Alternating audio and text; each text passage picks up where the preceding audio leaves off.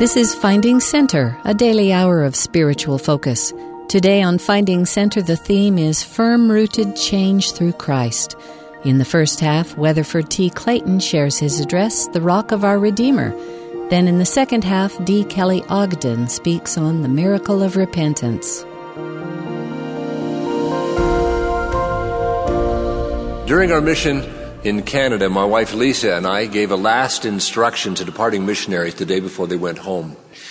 Each of these young elders and sisters were heroes to us, and we wanted their transition home to be very, very successful. Our instruction was all given with love and good fun, and I particularly enjoyed instructing on dating and marriage, and several of them are sitting right there.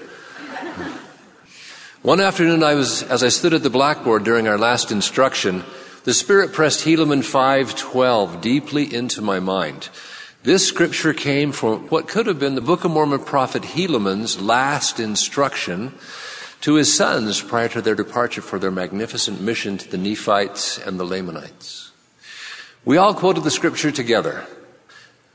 And now, my sons, remember that it is upon the rock of our Redeemer, who is Christ, the Son of God, that you must build your foundation.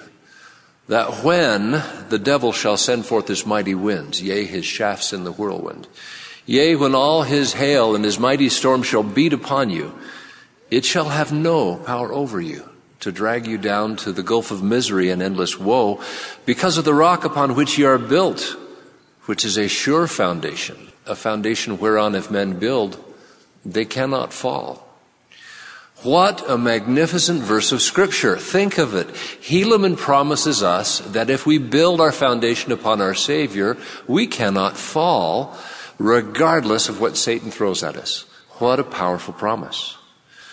Our Savior gave the same promise in the Sermon on the Mount when he taught that, whoso heareth these sayings of mine and doeth them, I will liken unto a wise man who built his house upon a rock. And the rain descended, and the floods came, and the winds blew and beat upon that house, and it fell not, because it was founded upon a rock. Now, I bet a lot of you primary graduates are thinking of a song. Would you sing it with me? The first two verses with hand motions. Are you ready? The wise man built his house upon a rock. The wise man built his house upon a rock. The wise man built his house upon a rock. And the rains came tumbling down. A little louder now. The rains came down and the floods came up. The rains came down and the floods came up. The rains came down and the floods came up, and the house on the rock stood still. Thank you, you were marvelous. That was great. I think you should all become a chorus here at BYU. Doesn't this simple song teach a powerful lesson? Luke puts it slightly differently. He says that Christ said, whosoever cometh to me and heareth my sayings and doeth them is like a man which built an house and digged deep and laid a foundation on a rock. And when the floods arose, the stream beat vehemently against the house, but it could not shake it, for it was founded upon a rock. When a person comes to Heavenly Father in Jesus Christ and hears their words and lives by them, he is building his house upon the rock. And regardless of Satan's efforts to destroy it, this type of house won't fall. Why? Because it is built upon the rock. We build it upon our Savior and Redeemer, who, as the Scriptures say, is our rock and our fortress, our everlasting God, our rock and our salvation, the rock from whence ye are hewn, the stone, a tried stone, a precious cornerstone, a sure foundation, a spiritual rock, the rock of heaven, the stone of Israel. He, our Savior, has been, and as we follow him, can always be our rock. The Apostle Paul helps us understand Helaman's metaphor. In Ephesians 2, he wrote that as members of Christ's church, we are of the household of God and are built upon the foundation of the apostles and prophets, Jesus Christ himself being the chief cornerstone, in whom all the building fitly framed together groweth unto an holy temple in the Lord. Just as Jesus Christ is the chief cornerstone of the church, we should allow him to become the chief cornerstone of our lives. We too must build our foundation on the teachings of the Savior and his apostles and prophets. And just as the household of God grows unto an holy temple in the Lord, we too can become more holy. What could be better than that? Let's take a closer look at how we do this. Christ said, "Whosoever cometh to me and heareth my sayings and doeth them, I will liken unto a wise man." Christ invites us to come to him, to follow him, and to do as he does. Remember, come unto me, all ye that labor and are heavy laden, and I will give you rest.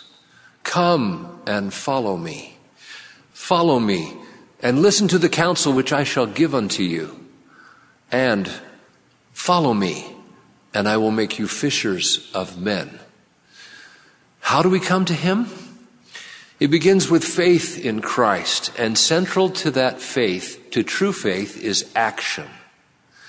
When we have faith in Jesus Christ, we want to act according to that faith. The Book of Mormon prophet Moroni calls this having real intent. For example, if we have faith in Christ, we come to church each Sunday. If we have faith in the Savior, we pay our tithes and offerings. If we have true faith in our Redeemer, we do something about it because we have real intent. And every time we act according to our faith in him, we follow him by hearing and doing his words. As we act with faith in him, the Lord confirms our faith by blessing us with peace, answers to prayer, direction, comfort, and joy. And so our foundation becomes stronger, wider, and deeper. As we act on his words, we are doing something called repenting. In the New Testament, repentance comes from the word metanoeo, which means to change one's mind or purpose. Isn't that interesting? Every time we turn to Christ, we are repenting. We are following him. When we sincerely pray to the Father, in a very real sense, we are repenting. When we read the scriptures and ponder them, we are repenting. As we make changes because of what we are learning about Christ and his gospel, we are repenting. When we do things that make us better, kinder, gentler, more sensitive and spiritual, more virtuous and true, we are repenting. Whenever we choose the better path, we are repenting. Though we all repent of things in our lives that are sinful, most of our repenting comes from hearing his words and doing them, from turning to him.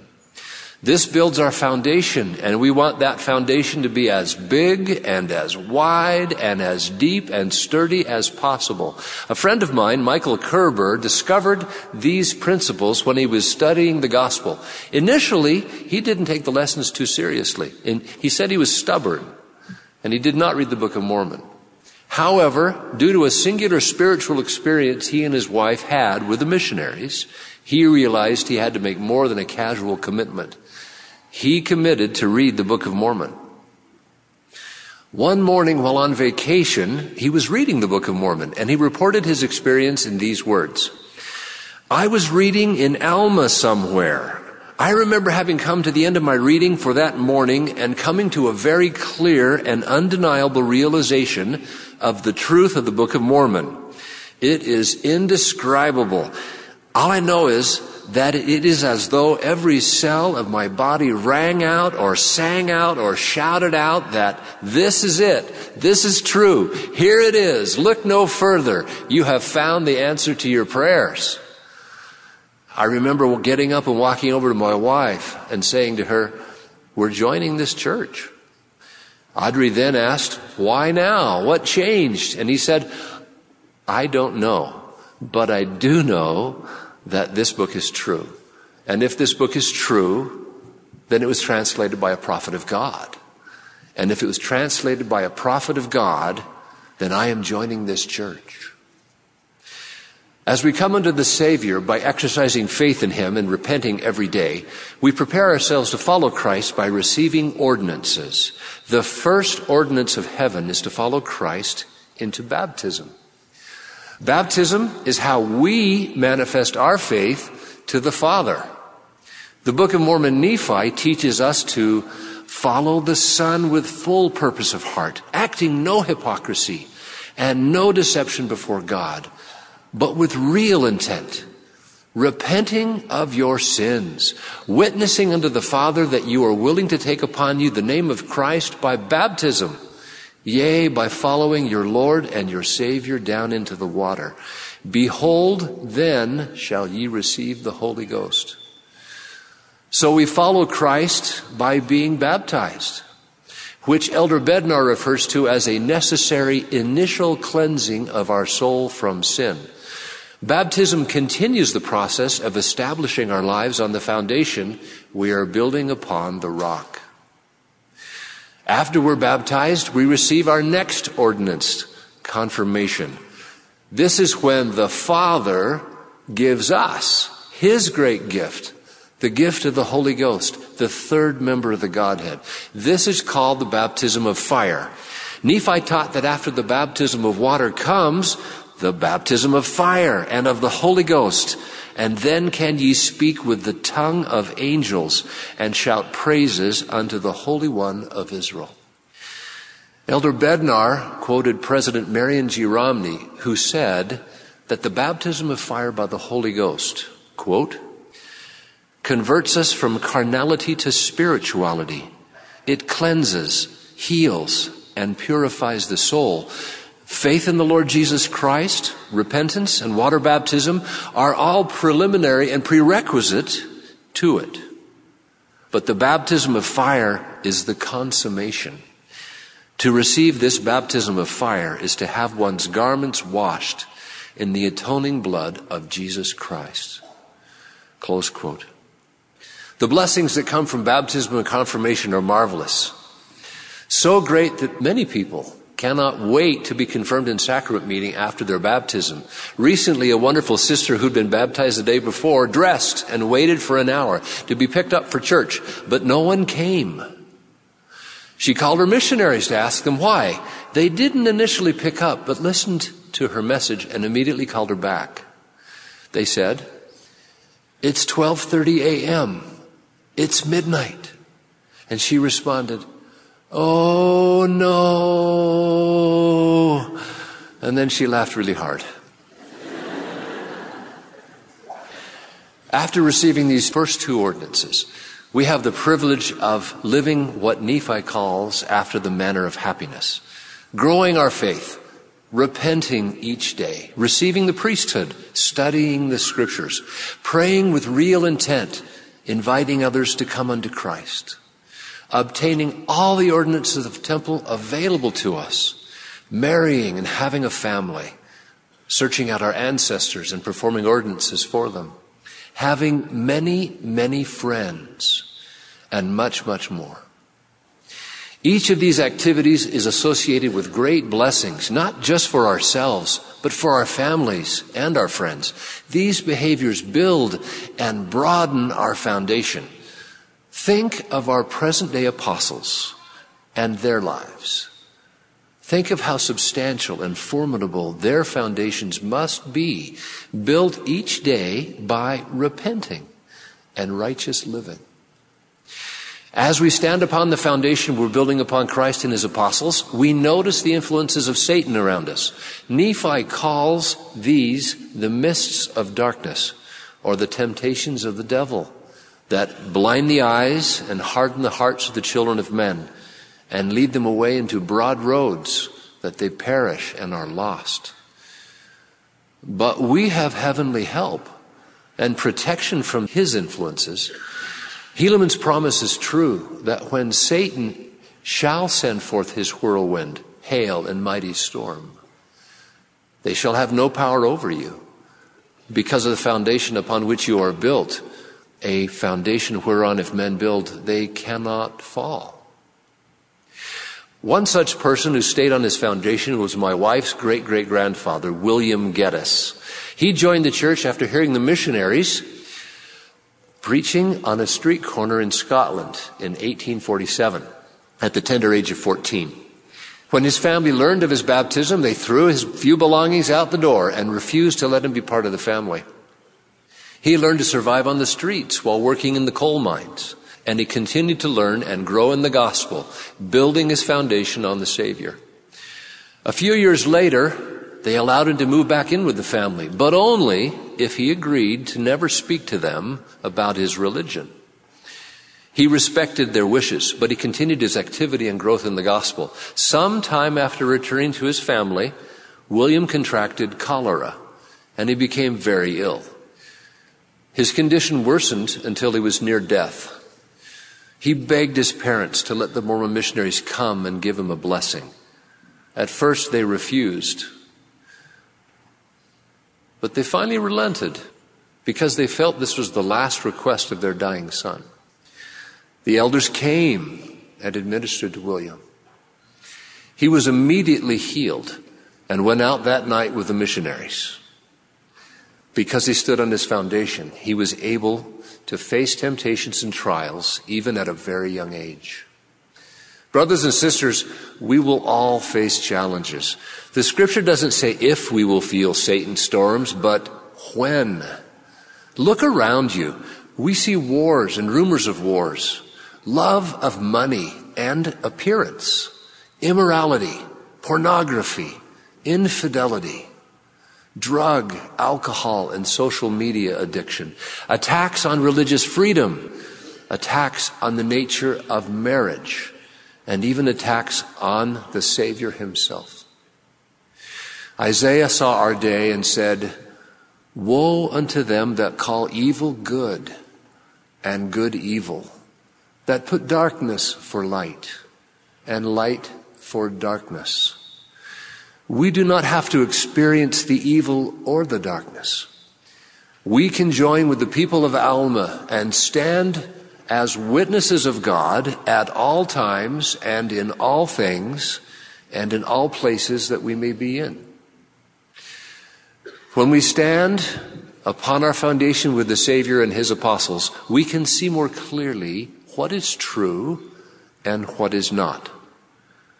With the clear and magnificent light of our Savior, aided by the powerful influence of the Holy Ghost, we can detect the temptations of clever Satan in his efforts to weaken our faith.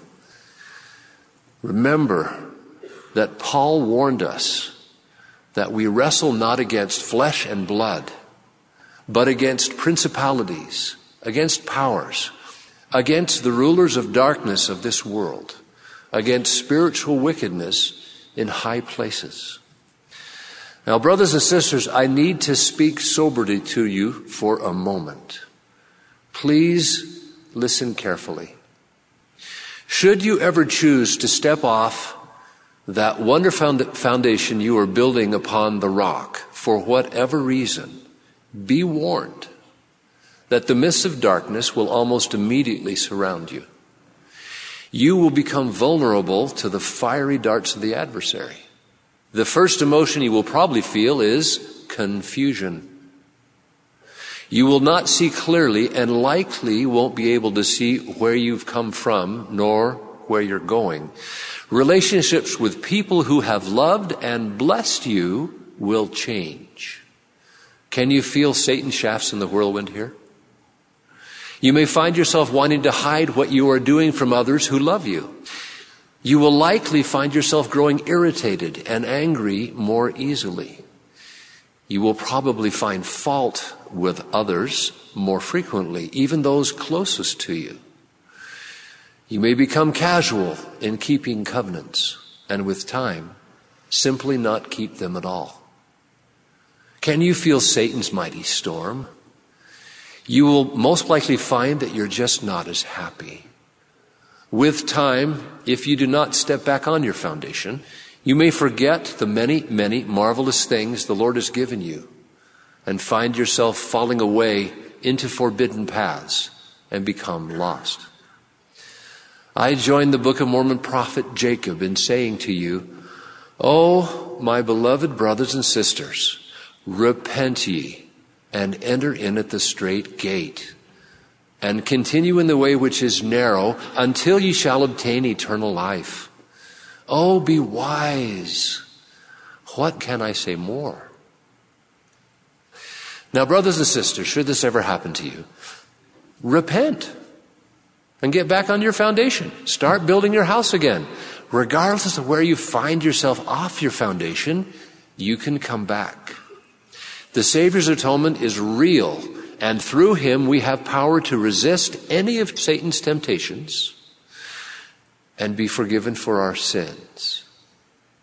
As the Savior said, "Behold, he who has repented of his sins, the same is forgiven.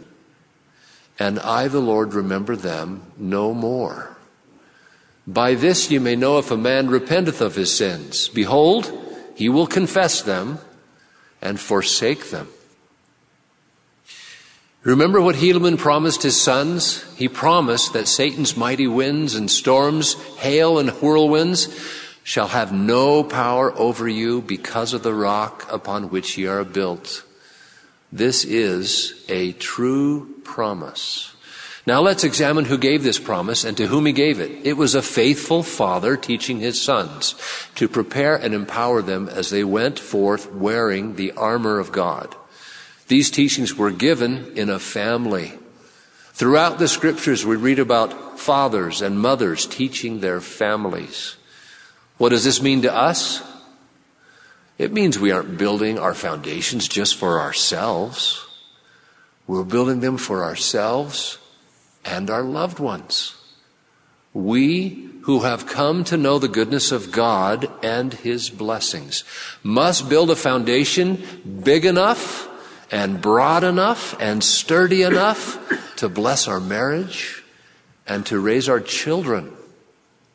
We protect them from the fiery darts of Satan by teaching them from their youth to build their foundations upon the rock. We must help them find faith in Christ, repent, and obtain every ordinance. It is our privilege and responsibility to teach and help raise a sin-resistant generation. Now, what could be more important than that?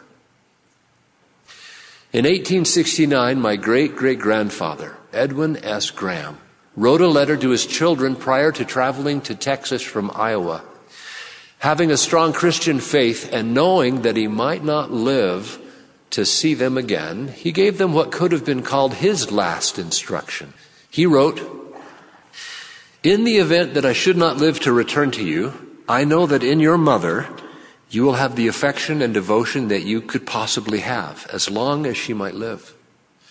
Robbie, you and Lizzie are so young that should you forever be bereft of your father's care, advice, and instructions, live in the fear of God, your Redeemer. Never wrong in any way your fellow man. In morals, be ever particularly careful, prudent, discreet. Never lie. Never make a harsh promise. Master. Always master. Never let passion master you. In all things be true to yourselves and to others with God's blessing. May he ever guide you." Great-great-grandfather was right. We must live right in the fear or respect of God. Helaman was right. We must build our foundation on our Savior. If we do so, we cannot fall, regardless of what Satan does. Let me repeat that. Regardless of what Satan does, we cannot fall. Heavenly Father loves us so much that he prepared a perfect plan of salvation. In the center of that plan is the atonement of Jesus Christ. if we choose to come unto Christ and receive his gospel, we can return home to live with our Father again, with our family, and there together enjoy eternal life. His perfect plan is working. I know that God lives and that Jesus Christ is the Christ. I know that Thomas S. Monson is the prophet, and that the Church of Jesus Christ of Latter-day Saints is the Savior's church. I testify that all these things are true. I testify that they are central to the foundation that we are building upon the rock of our Redeemer, who is Christ, the Son of God. In the name of Jesus Christ, amen. Amen. You've been listening to Finding Center. Our theme today is Firm-Rooted Change Through Christ. We've just heard from Weatherford T. Clayton. After the break, we'll return with D. Kelly Ogden for the Miracle of Repentance.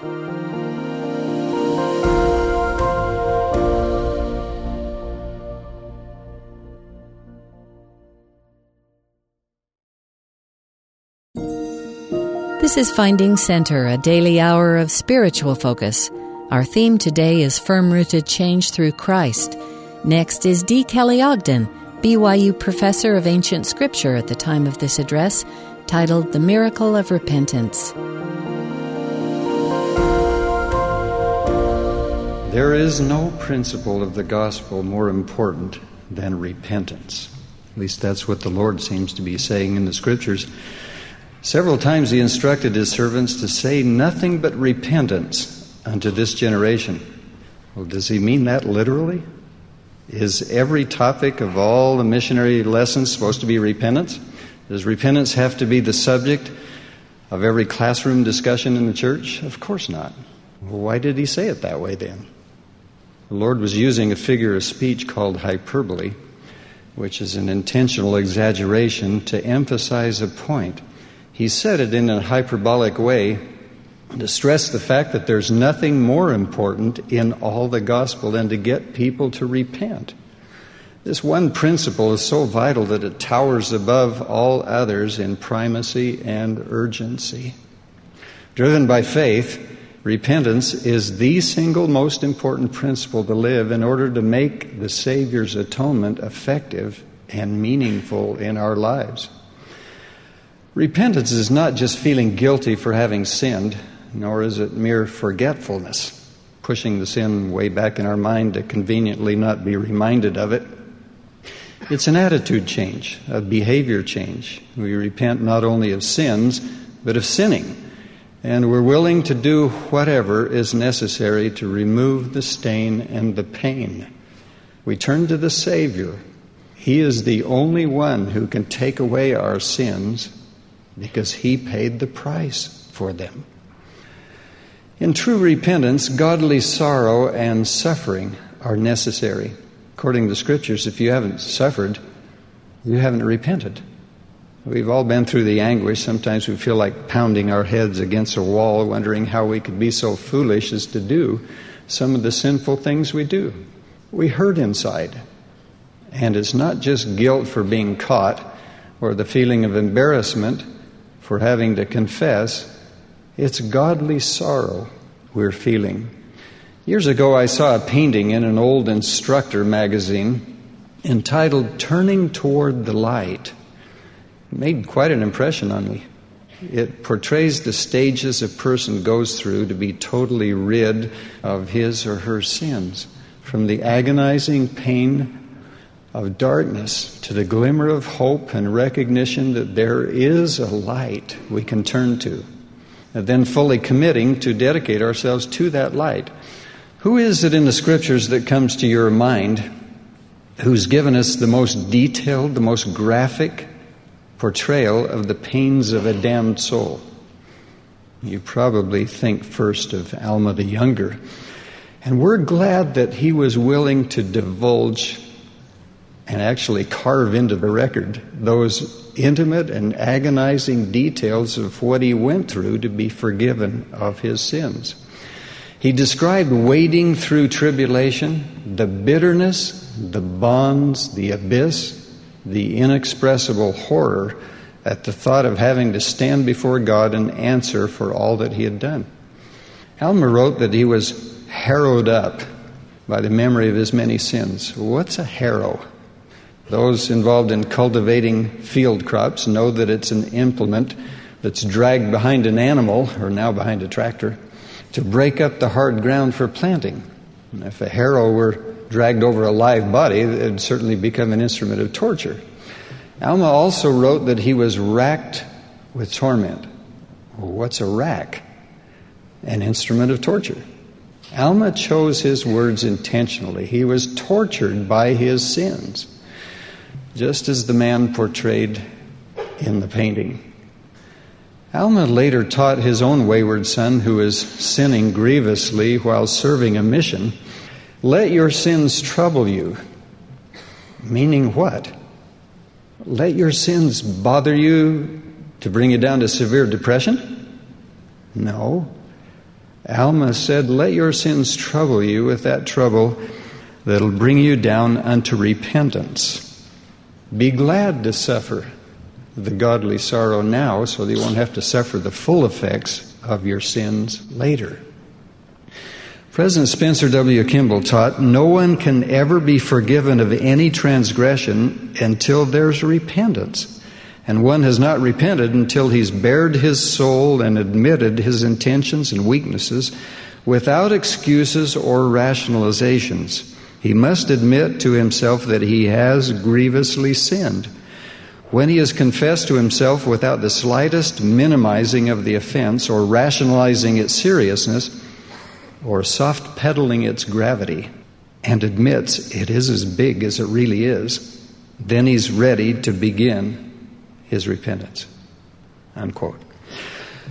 We have a worry these days. Many in this generation seem to be growing up with a carefree attitude. Oh, I can sin now and I can always repent later. It only takes a few months to waiting, and then I can go on a mission or I can go into the temple.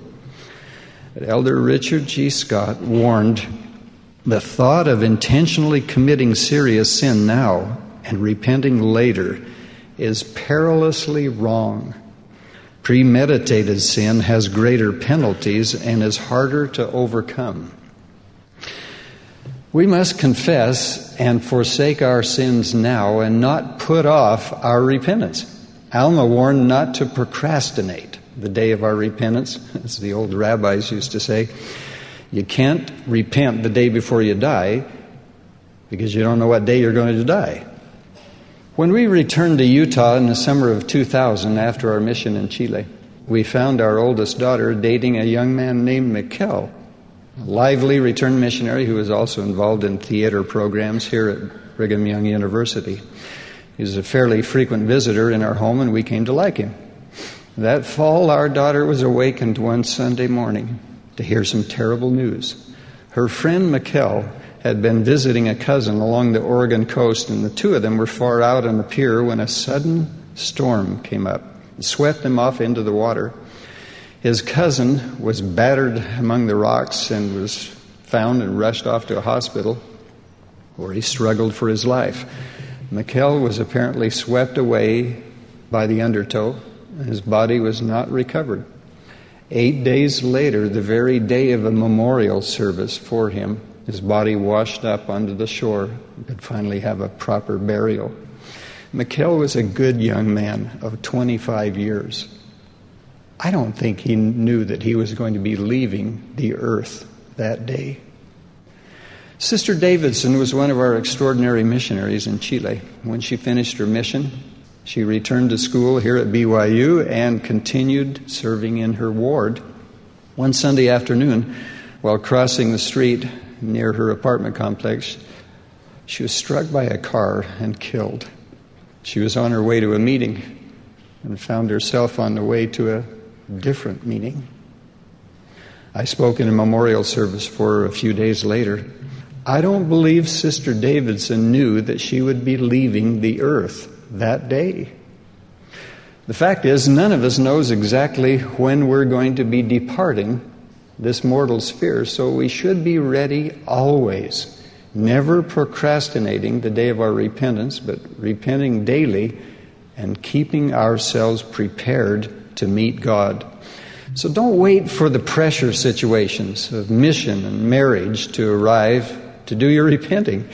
If the announcements and invitations have already been sent out, then you have the interview with the bishop or member of the stake presidency, and you realize together that you're not ready for the sacred covenant making in the house of the Lord. Well, then what do? Could be pretty embarrassing, couldn't it? The embarrassment doesn't matter. You don't ever want to go into the holy temple if you're not worthy. To take upon yourself the most sacred covenants and make the most binding promises of your whole life when you're not spiritually prepared or worthy to do so would bring upon you serious condemnation. Before going to the temple, before going to sacrament meeting, before kneeling to pray, be reconciled to Heavenly Father and to the Savior. If there's any conflict or friction between you and any other person, get it resolved now. Scriptures teach us that forsaking of sins is necessary. The Lord said, "By this ye may know if a man repenteth of his sins. Behold, he will confess them and forsake them." To forsake means to give up, to abandon. Indeed, we must abandon all sin as soon as we can. It might require a lengthy and mighty struggle to rid ourselves of the most perplexing weaknesses we have. But it's essential as soon as possible to expel sin from our lives. That is forsaking. But there's another angle for us to look at regarding forsaking our sins. When I was first called to work with the missionaries at the Missionary Training Center here in Provo, Utah, I quickly learned that by far most of the elders and sisters were prepared and worthy to be there. Those who were not quickly found out that they couldn't learn the lessons, they couldn't love a companion, nothing seemed to go right because they couldn't get the Spirit. And they couldn't get the Spirit because they were not clean. Those few had to return home and repent. And then many of them, fortunately, came back to the training center and made it work. Although a great majority of missionaries are prepared and worthy to be there, learning to represent the Lord Jesus Christ, I noticed that even among them, there were some who caught themselves agonizing over past sins. They had fully repented, but they still had a bright recollection of their recent and sometimes distant sins. And they became depressed as they remembered the gross sins of their past. Well, what hadn't they done? They hadn't forsaken those sins in yet another sense. Part of forsaking is forgiving yourself and putting the sins behind you. Burying away the old man of sin, as the Apostle Paul put it, leaving them buried and not digging them up anymore. Sometimes people will sincerely desire to repent and secure Heavenly Father's complete forgiveness, saying to the Savior, "Here, Lord, here's a package of all my sins. Please take it away." And He will. Sometimes we go back and say, "Wait a minute, Lord, give me back a few of those sins. I want to suffer a little more for them." No. When you've totally repented, you must forsake those sins, forget about them, bury them away, and not bring them up anymore. Jesus taught this beautiful principle in agricultural terms from Luke 9. He says, "No man having put his hand to the plow and looking back is fit for the kingdom of God." In other words, when you've planted your life in a more spiritual furrow, keep your eyes straight ahead and don't look back to the old sins, the old people, the old places. Someone suggested that when Satan reminds you of your past, you just remind him of his future. Keep your eyes looking ahead and on the Savior. I really like some words from Isaiah chapter 54, verse 4. Thou shalt forget the shame of thy youth. I'm taking those words out of their historical context, but I find the phrase itself profoundly meaningful. We all know that nobody gets through teenage years unscathed. Everybody has problems growing up, some worse than others, but it's imperative that we forget the shame of our youth. Repent, put it behind you, and move on. Even Joseph Smith confessed that during his youth he struggled, as he wrote, with all kinds of sins, and mingling with all kinds of society, I frequently fell into many foolish errors and displayed the weakness of youth and the foibles of human nature, which I'm sorry to say led me into divers temptations, offensive in the sight of God. He went on to explain that he was never guilty of any great or malignant sins. He was never disposed to commit such, but he did have to repent and put those indiscretions behind him. So did the Apostle Paul. He wrote to the saints in Macedonia, forgetting those things which are behind, I press toward the mark for the prize of the high calling of God.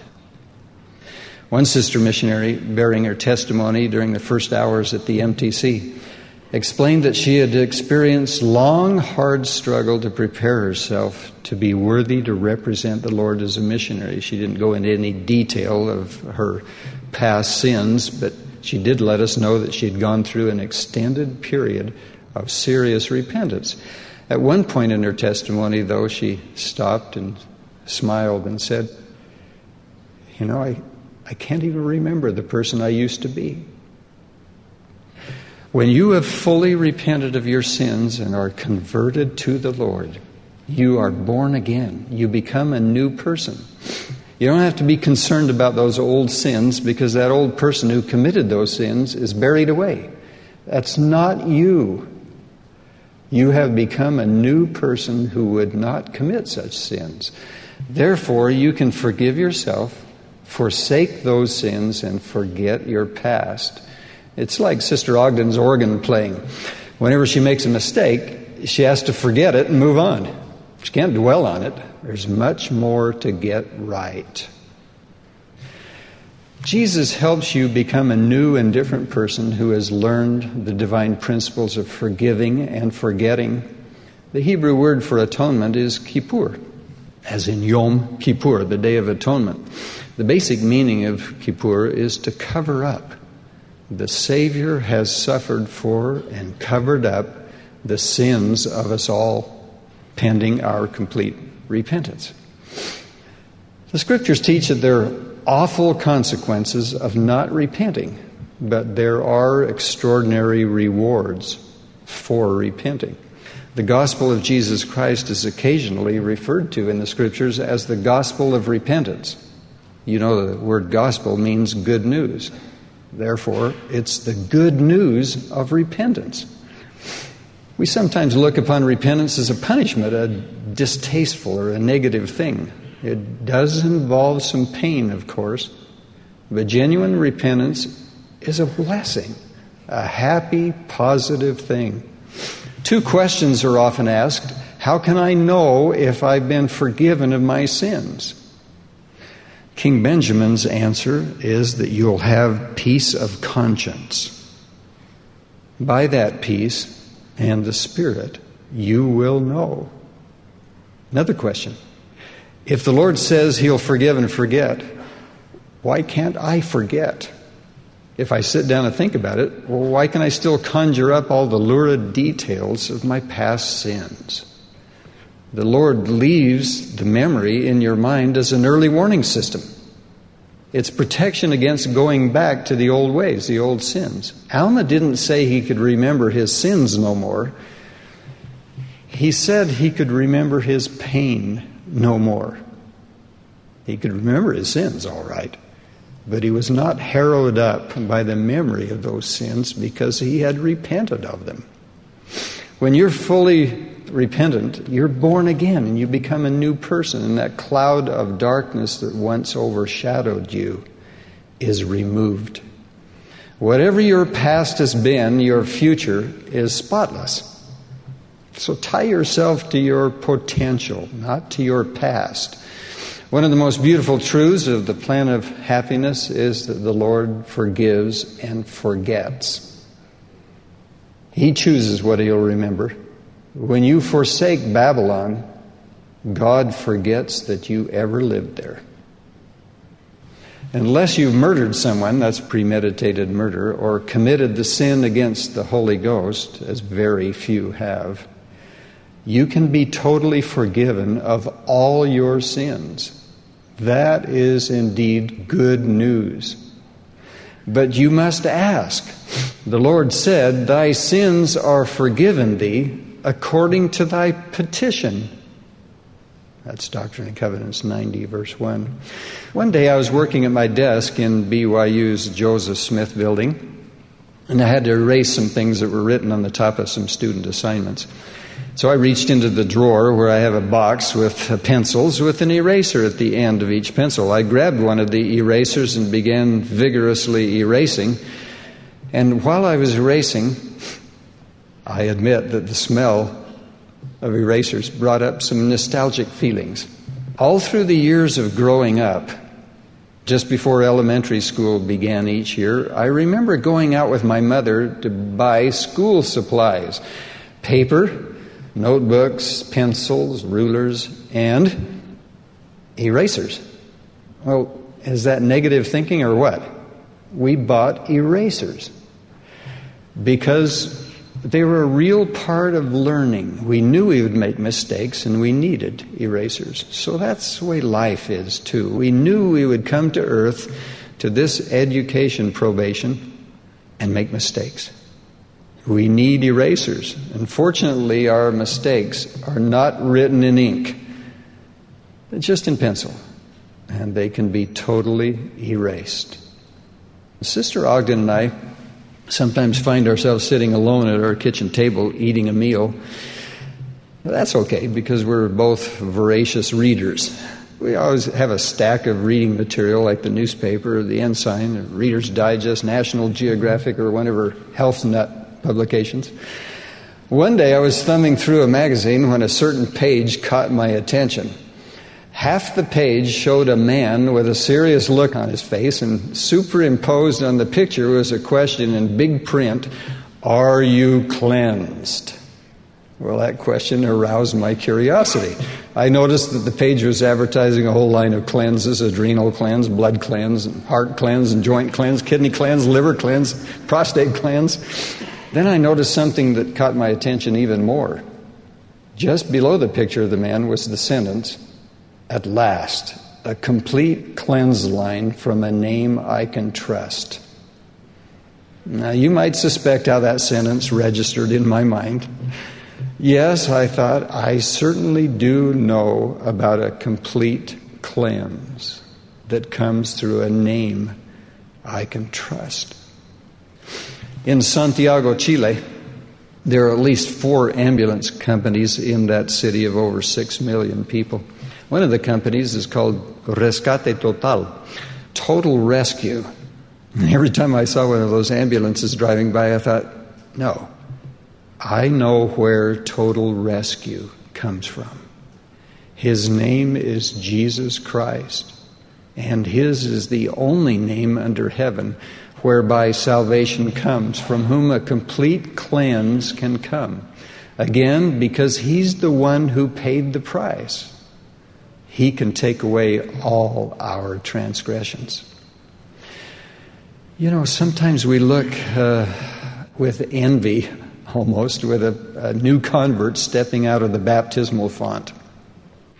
We feel almost jealous of the fact that there goes the purest, cleanest person on earth right at that moment. We think, oh, if I could only be baptized again and be freed from all my sins. The fact is, we can be freed from all our sins regularly. If we go to sacrament meeting each week, we go there having thoroughly repented of all our sins, and then we worthily partake of that little piece of bread, drink that little cup of water, we may leave that meeting totally void of sin. We can literally be clean and pure as we walk out of sacrament meeting each week. We experience again and again the baptism of repentance. Actually, the whole process of repentance requires more than just a cleanse. And we need to do more than just repair all damage done. Early in 1984, when returning to our home in Jerusalem, I must have been handling some heavy suitcases in such a way that something went wrong in my lower back.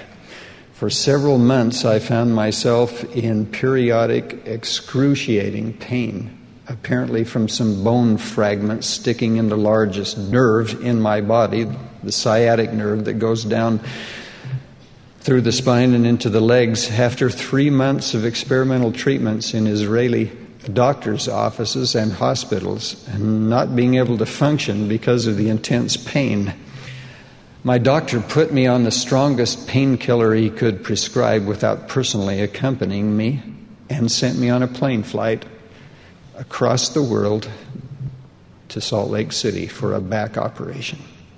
The surgery was successful. After some weeks of recovery, I flew back to the Holy Land to resume what I loved doing, teaching and guiding students on field trips throughout the lands of the Bible, and over the years climbing Mount Sinai a total of 18 times. I learned something from that painful ordeal. It's not enough to repair the damage done. I have to continually strengthen my back so that it doesn't happen again.